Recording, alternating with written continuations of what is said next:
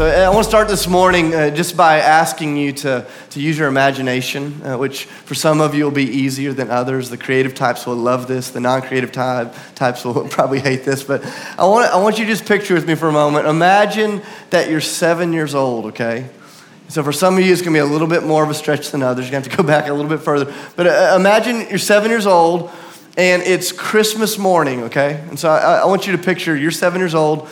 Just take a second, close your eyes, picture the house that you were in when you were 7. Do you remember the house? I want you to picture the pajamas that you're wearing. So, for me, it was Ninja Turtle pajamas. But I want you to picture, what were your pajamas? Don't picture my pajamas. Picture your pajamas. What would you have worn when you were 7? It's Christmas morning, and I want you to imagine you're the first one to wake up in the house, okay? And do you remember the joy on Christmas morning as a kid? It was like you would jump out of bed with a force. Just something would launch you out of bed, right? And you get out of bed and you run downstairs, you run into the den, wherever it is, and I want you to picture you're there in your living room as a 7-year-old, and you see the Christmas tree, and the only thing that's on are the lights. And so if you grew up in a classy family, it's all white lights. If you grew up in a family like me, it's colored blinking lights, right? And so, just picture the tree from when you were 7 years old, and you see it, and it's the perfect Christmas morning. There's gifts all under this tree, and for whatever reason, every one of them are for you. There's no gifts for your siblings, no gifts for your parents. You don't have to endure anyone else opening gifts. And so I want you to picture yourself in this moment for a second. 7 years old, sitting down at the Christmas tree, surrounded by gifts. Do you remember being a kid when Christmas was still kind of magical and you'd sit there and there would be kind of a level of gifts. There were gifts that you were excited about, because as a kid you asked for everything. You asked for 50 different things.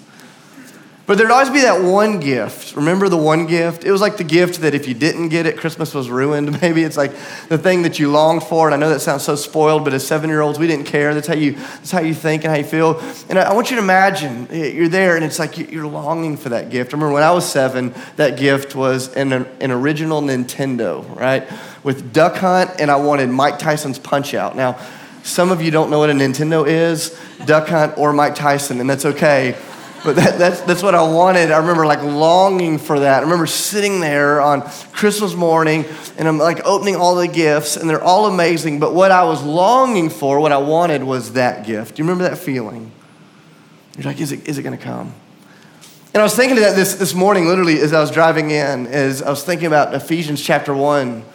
I was thinking about this moment because in so many ways, the whole first part of Ephesians, it feels like the Apostle Paul is bringing us to the foot of the Christmas tree, and he's showing us all of these gifts that we now have available to us in Christ. Do you remember this last week, Aaron? Look at verse 3 out of Ephesians chapter 1. Aaron was teaching, and he brought us to this verse. He says, in Jesus, you've been given every spiritual blessing in the heavenly realms.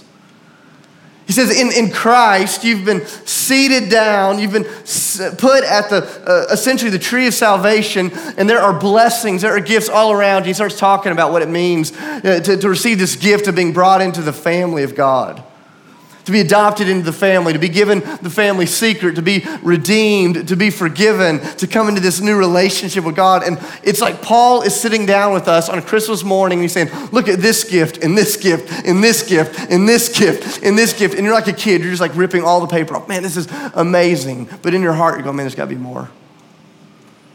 And then you come to the passage that we're coming to this morning. And Paul's going to say, out of all the gifts, out of all the blessings, there's this one that I really want to help you unwrap.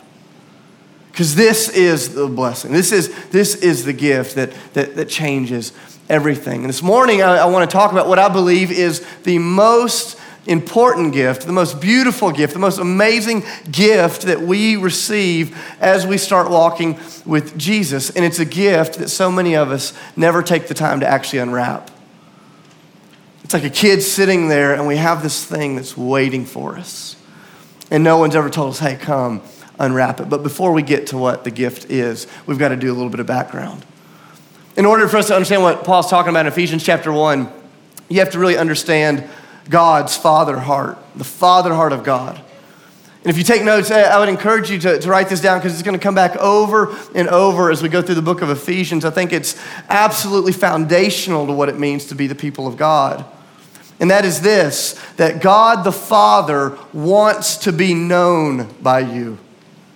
That God the Father wants to be known by you. You know, sometimes in church we spend a lot of energy talking about this reality that God knows you, which is true and beautiful. But have you ever thought about this reality that God doesn't just know you, but he wants to be known by you? That he's not some far-off father. He's not the dad that is gone out of town week in and week out and you only see occasionally. He's not a God that is distant and vague. He's mysterious. Yes, he is. But he's a God that wants to be known by you. And you see this all throughout the Bible. Remember the first page of Scripture, Genesis chapter 1, you get this picture of God the Father. And what is he doing with Adam and Eve? It says he is walking through the garden with Adam and Eve.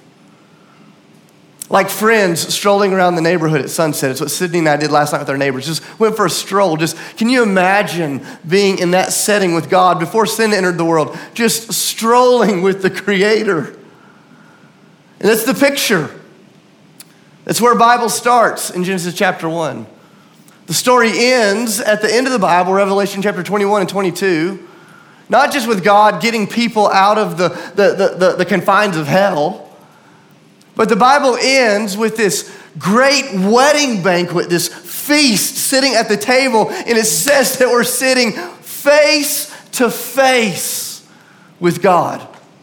Face to face. Do you know what the future looks like for those of you that are Christians? It looks like face to faceness with God. Wow. To look into the eyes of the one that dreamt up the sunset. I mean, just your imagination can go, right? So where the Bible begins and where the Bible ends and everything in between is this cosmic love story of a God that is willing to do whatever needs to be done to undo and to fix all of the barriers that have kept his creation from knowing him. And it culminates perfectly in the story of Jesus, because Jesus is the proof that God wants to be known. God said, here, I'm going to wrap my son in flesh. I'm going to send him among you so you can hear him, see him, touch him, watch him, investigate him for 33 years, the way he lived, the way he spoke, the way he died, the way he raised. Everything was God's dissertation on himself. That Jesus is God's dissertation on himself. How amazing is that? That in him is the fullness of God. Wow. I love what John chapter 3, verse 16 says. Those of you that grew up in church know it. Those of you that have been to any football games, you've seen it. For God so loved the world that he what? He gave his one and only son so that whoever believes in him will not perish, but have eternal life. Now let's become this like churchy phrase for us. But how we hear that phrase, eternal life, really matters. In John chapter 17, I'm just going to flip over and read this to you real quick. Don't worry, we're getting to Ephesians, I promise. But you need this. John chapter 17, verse 3. I love this. This is Jesus speaking. He says, now this is eternal life. He's praying in this passage. He's talking to God the Father. He says, this is eternal life, God, that they may know you, the one and only true God, and Jesus Christ, the one that you have sent. He says, listen, this is the mission of God. I think you could paraphrase or summarize John 3:16 this way: for God so loved the world that he gave his one and only son, that whoever believes in him will not perish, but they will have everlasting friendship with God forever and ever and ever and ever and ever. Do you realize that's what's on the table, Ethos?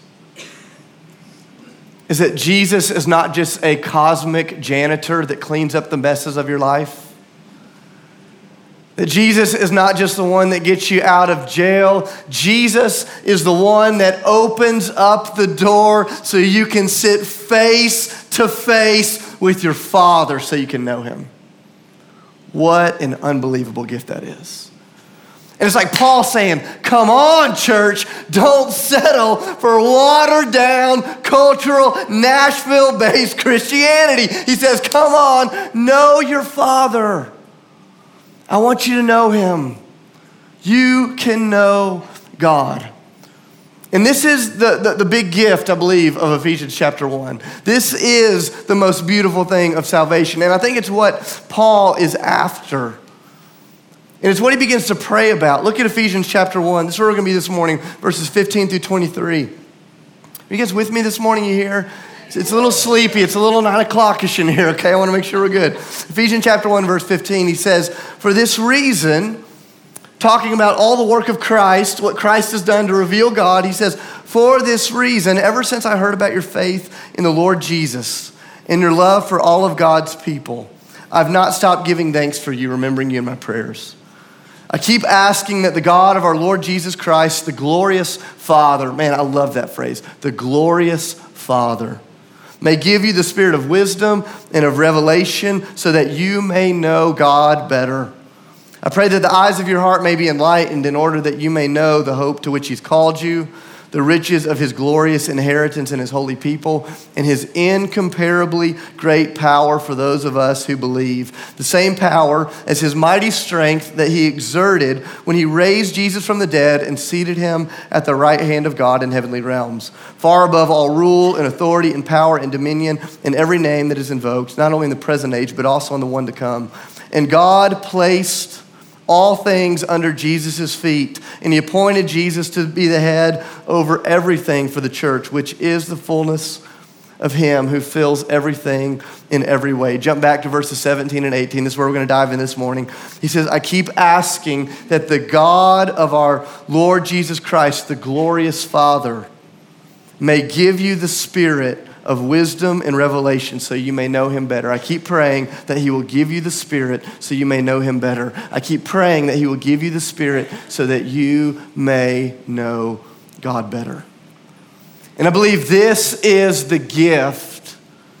This is the gift of salvation that Paul is trying to help the people lean into. And the gift is friendship with God, knowing God. Like being in communion with God, not just knowing about God. Like, you know, there's a difference, right? You can know about someone or you can know them. I think about several years ago, one of my good friends, he and his family, they were just fanatical fans of Taylor Swift. And they just loved Taylor Swift. And through a string of really random circumstances, they get invited to come be in one of her music videos. And so they get flown up, and for a week, their whole family, they get to be in close proximity to Taylor Swift. And through the whole process, they actually end up becoming friends with her. I mean, just kind of this crazy story. It's like a crazy fan's perfect dream world, right? And there's this moment when I talk to them, they go, "Man, it was so different. There was a season in our life where we knew everything about her. It was almost creepy. But now we know her. Now we know her." And I go, "Ethos, do we know the difference? Do we know the difference? It's one thing to know a lot about God. It's another thing to know him. It's another thing to be in relationship, to be in friendship with him." And Paul is saying, I want you to notice this. He's saying, I'm not at all worried about your salvation. He's writing to a group of Christians here in Ephesians chapter 1. He says, you've been saved. He says, but now I want you to begin savoring the one for whom you've been saved. He says, you've been saved. That's what he says in verse 13 and again in verse 15. He says, Christ has saved you from your sin. Now that your sin is out of the way and out of the picture, I want you to savor the one that's brought you into the family. He says, in order for this to happen, he says, I'm praying not for your salvation. I'm praying that God would awaken you to what is on the table for all of you that have been saved.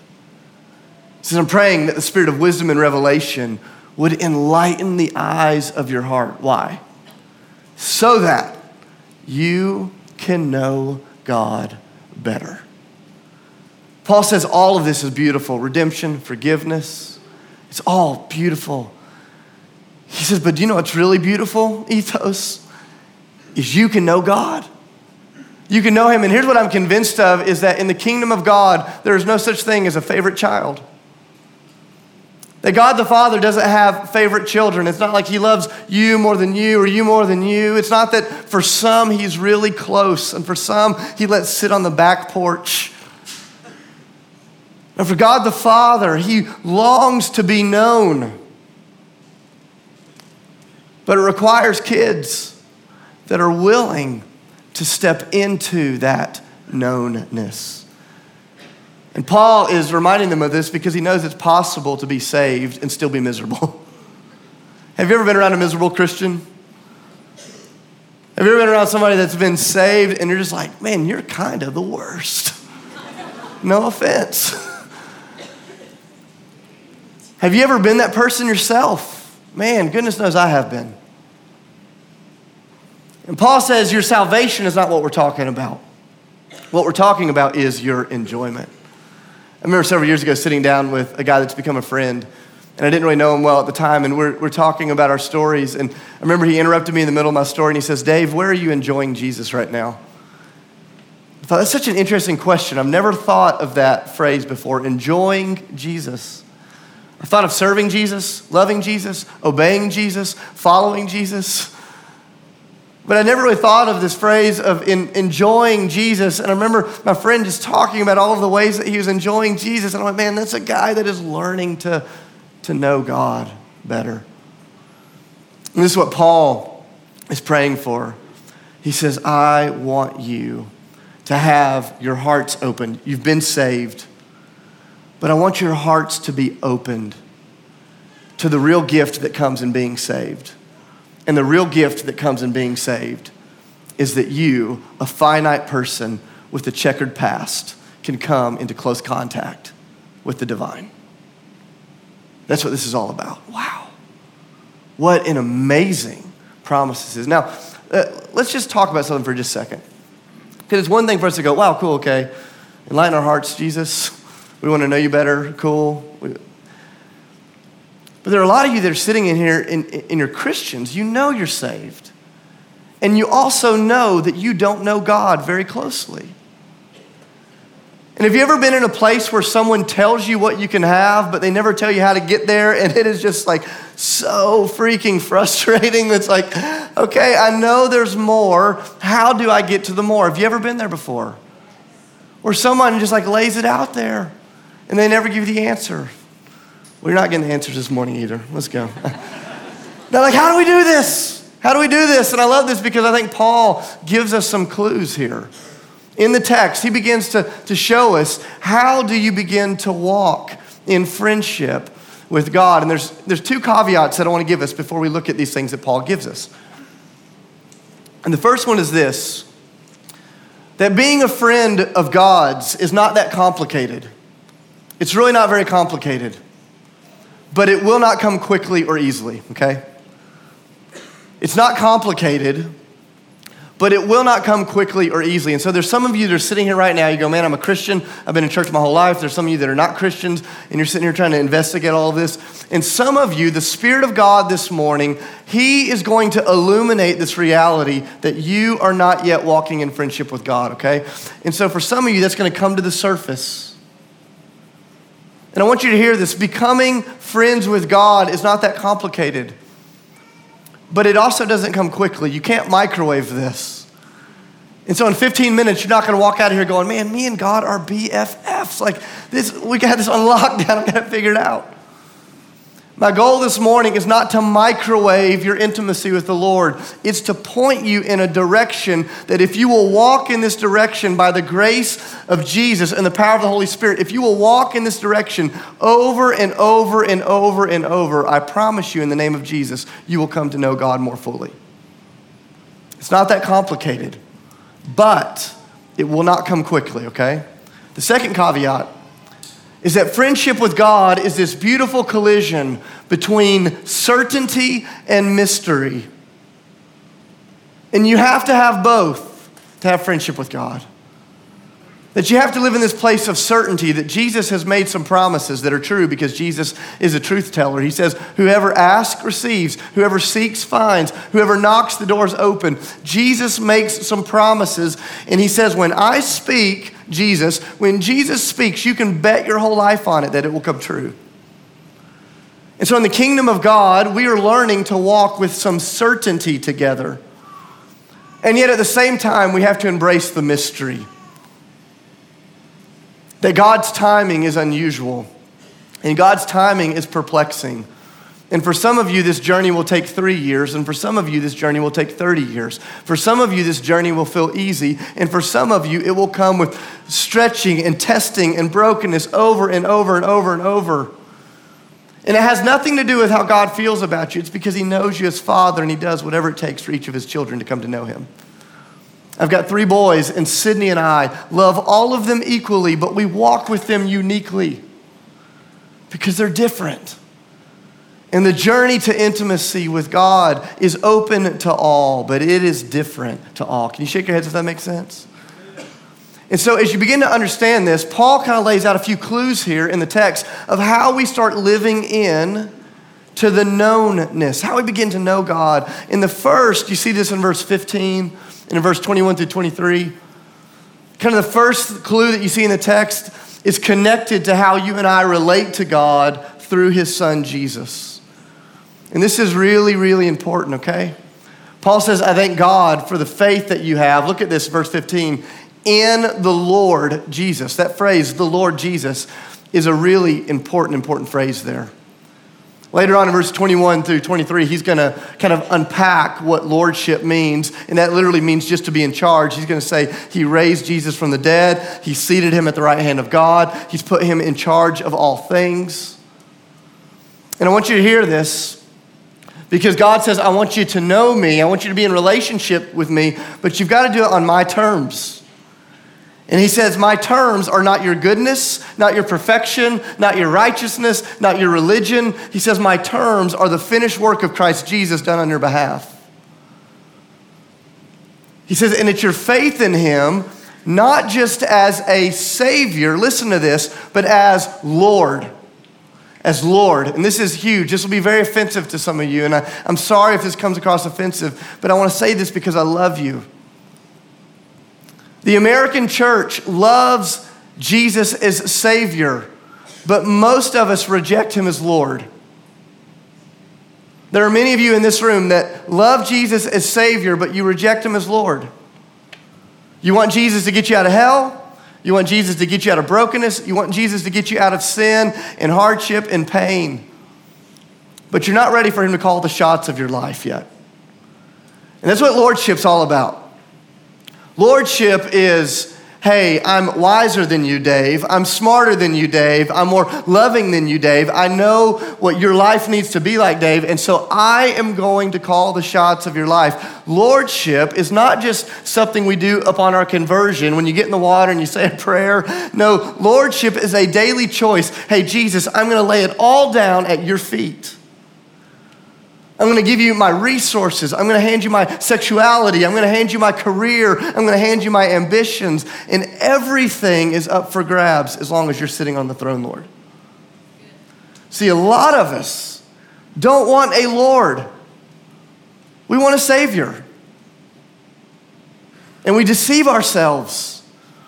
You see this all the time in Christian community, where we get together and we love authenticity. Let's just share our brokenness. But there's no desire for accountability and transformation. See, when Jesus is Lord, he says, hey, I meet you in your brokenness, but don't stay there. Come on, let's go. Do you see this in the text, verse 15? He says, I want you to know him better. He says, and the reason you can know him better is because you're walking with Jesus as Lord. And so kind of this first principle is about how do you relate to Jesus? Do you relate to him as a cosmic life coach, spiritual guru? Or do you relate to him as the supreme leader of the universe? Very different, very different. Paul says, I want you to know God better. He says, the reason you can, number one, is because you relate to Jesus as Lord. Secondly, verse 17 is about what you request. He says, so I keep asking. He says, because you relate to Jesus as Lord, he says, I keep requesting, I keep praying over and over and over that you would receive more of the Spirit so that you can know God better. Now, this is important. We'll talk about this more in a few months when we get to Ephesians chapter 5 and we talk about what it means to keep being filled with the Spirit of God. But it's not a trick question. Do these Christians already have the Holy Spirit in them? And the answer is yes, because they've given their life to Jesus. But Paul's saying, I want you to walk in more of the Holy Spirit. I want you to have more of his presence in your life. And he says, so I keep praying that you would have more of the Spirit, more of the Spirit. Why? So that you can know God better. I think this is what it looks like for us to be a church. We get together in community. We get down on our knees, and instead of just always praying for our food, like how many times does your food need to be prayed for? Like I like praying for meals, or how many times do we need to pray for that thing at work? What if we just got together and we said, come on, Lord, we want more of your Spirit. Why? So we can know you better. We want to know you.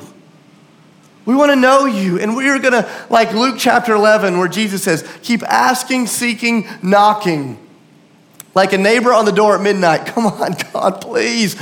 Lord, fill Ethos Church with your Spirit. We want to know you better.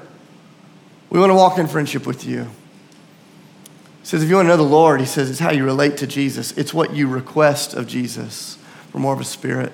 Number 3, it's how you reflect upon Jesus. In verse 17, he says, I pray for the Spirit so that you would know him better. And the word that he uses in the original language for know is kind of this relational connectivity there. But the word that he uses for know in verse 18 is actually a different word. And it's more about what you're able to grasp with your mind. He says, I don't want you to just know Jesus on the heart level. I don't want you to just know God the Father on the heart level. He says, I want you to really understand all of the gifts that he's put under the tree for you. And it's this picture of reflecting upon all of the blessings, of sitting down every single day and opening up the Word and looking at what Christ has done for you. This is one of the reasons I think being in the Word of God is so powerful every day, because sometimes when you get disconnected from the Word of God, all of your prayers are about you. But when you get into the Word of God and you read it every day, all of a sudden you begin reflecting on what Jesus has already done. And instead of just always coming to God, just begging him for more and more and more, you go, man, God, thank you for what you've already done. Thank you for who you already are. He says it's how you relate to Jesus as Lord. It's what you request as you ask for more of his Spirit. It's how you reflect upon the blessings that he's already put in your hand. And lastly, number 4, it's about just opening your life to receive. You know, in verse 17, he says, I'm praying very boldly that God would just give you something. And in other words, there is a part of walking in friendship with God that literally is just a gift to be received. It's just a grace to be received. And I know for those of us that like to know step 1, step 2, step 3, step 4, this is a very frustrating reality, but it's what makes God God. It's that he's a dynamic, cosmic, beautiful Father. And a part of this is just about what he's going to do, okay? And for some of you, he'll begin doing that today. For some of you, he's already done it. For some of you, he'll do it in a month or in a year, whenever it's going to be. But he's going to say, hey, if you want to know God, part of it is just about receiving. You know, there's a guy that I've been discipling for about 4 years, and he and I were together earlier this week. And we're talking about this frustration. He just kind of hit this place in his relationship with God. He said, Dave, I know I'm saved, but I feel so distant from the Father. Have you ever been there before? Raise your hand if you ever feel distant from God. Just raise your hand. Okay, you fit in here, okay? And I'm talking to him, and he said, I feel so distant from God. And I started asking him some of these things. I said, are you relating to him as Lord? I'm kind of going through the stuff that we just talked about. And he said, I'm doing a lot of that sometimes. And I looked at him and I said, man, I love you. I said, I can't do this for you.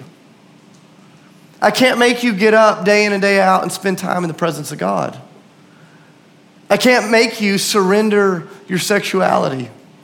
I can't make you walk in obedience to the Word of God. I can't make you do any of these things. All I can do as your friend and as your older brother in the faith is I can keep illuminating the journey. And he said, I hate that.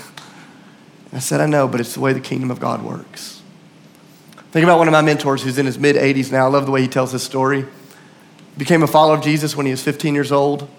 When he was in his mid-20s, he began having a spiritual awakening. But it wasn't until he was about 39 years old, 24 years into his journey, that he says he really began to know God the Father. He said he started studying, started seeing what was on the table for him. And for every day for 3 years, he prayed and prayed and prayed and sought the Lord. He did some funny things. He's like, I just want to be friends with God the Father. I just want to know God. He said for 3 years, it was like hitting his head against a brick wall. He tells a story of being in their neighbor's living room one evening. And he says, I don't know what it was about that evening. I don't know what it was about that place. He says, but God in his grace enlightened the eyes of my heart, and I began to love and know and walk with the Father. My friend's now in his mid-80s, and he says, to this day, I have no idea why God waited 24 years to get there. I have no idea why God took 3 more years. He said, maybe it wasn't him, maybe it was me. He said, I don't understand it, this side of life. He says, but here's what I do know is that Jesus is a truth teller. And that it was worth the wait. Ethos, it's worth the wait. It's worth going for it. And you can decide, do you just want to be a casual Sunday cultural Christian forever? Or do you want to know God? I want to know God. I want to walk with God. And let's just be committed to going on the long, slow road together, however long it takes. And so here's what our response time is going to look like this morning. There's some of you here this morning, you go, man, I am not a follower of Jesus, but I'm interested in that. There's going to be some men and women up here at the Respond banner. We'd love to talk to you. There's going to be no pressure. We'd love to just hear your story, reflect with you, answer any questions you have. We'd love to do that here in a moment. There's going to be some of you here that are followers of Jesus, and you know that your heart has not yet been enlightened, opened up to the fullness of the relationship with God the Father. And you go, man, I just want to know God better. And here's what I want to tell you. At Ethos, there is no stigma in receiving prayer. And so what I would love to do for you today is what Paul is doing for this young church. I'd love for you during our communion time and our worship time, if you want your heart to be opened up to more of who God is, there'll be some men and women over here. We'd love to just lay our hands on you in a very appropriate way, put our hands on your shoulder, and just pray that God will do what only God could do. And we're going to have the full expectations of Christ. And that is he'll answer his promise when and how he wants to do it.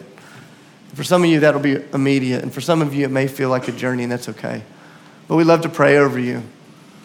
And then kind of finally, there's some of you here that, man, you know God and you feel in step with him, but you have friends and family members that don't know him yet. On all the communion tables, there's these index cards and pens. I want to encourage you to write down the names or the initials of your friends and family members that need their hearts to be opened up to the beauty of who God is. And write them down, and on each of the communion tables, there's a red basket. You can just drop those names in there at any point today. Every Sunday night, we have a group of people that get together at 7 p.m., and we just pray for people who need their hearts to be open to God. And it is amazing what God does every year, how he is the one that enlightens the heart to the realness of Jesus. So I want to encourage you, if you have 10 friends, grab 10 cards. Take as many as you need, write them down, drop them in the baskets, and we will commit to praying with you for them as long as we need to do that. Sound cool? So that's what we're going to do. So let's stand together. Let me pray over us. And then we're just going to spend some time in prayer, worship, and communion, asking God to open us up to who he is. Father, I love you, and I thank you that you want to be known. I thank you that you are such an amazing God, and that you've come so far, that Christ, you have overturned every barrier. You've done everything that needs to be done, and that Holy Spirit, you're here among us. Father, in the name of Jesus Christ, for the glory of your Father, I pray that you would enlighten the eyes of our hearts so we can know you better. That's it. Would you enlighten the eyes of our heart? Holy Spirit, right now, would you begin touching people's lives? Would you begin opening people's hearts? Jesus, would you begin ministering to this room? Father, would you begin showing us how good and amazing you are? It's in the name of Jesus that I pray and give thanks. Amen.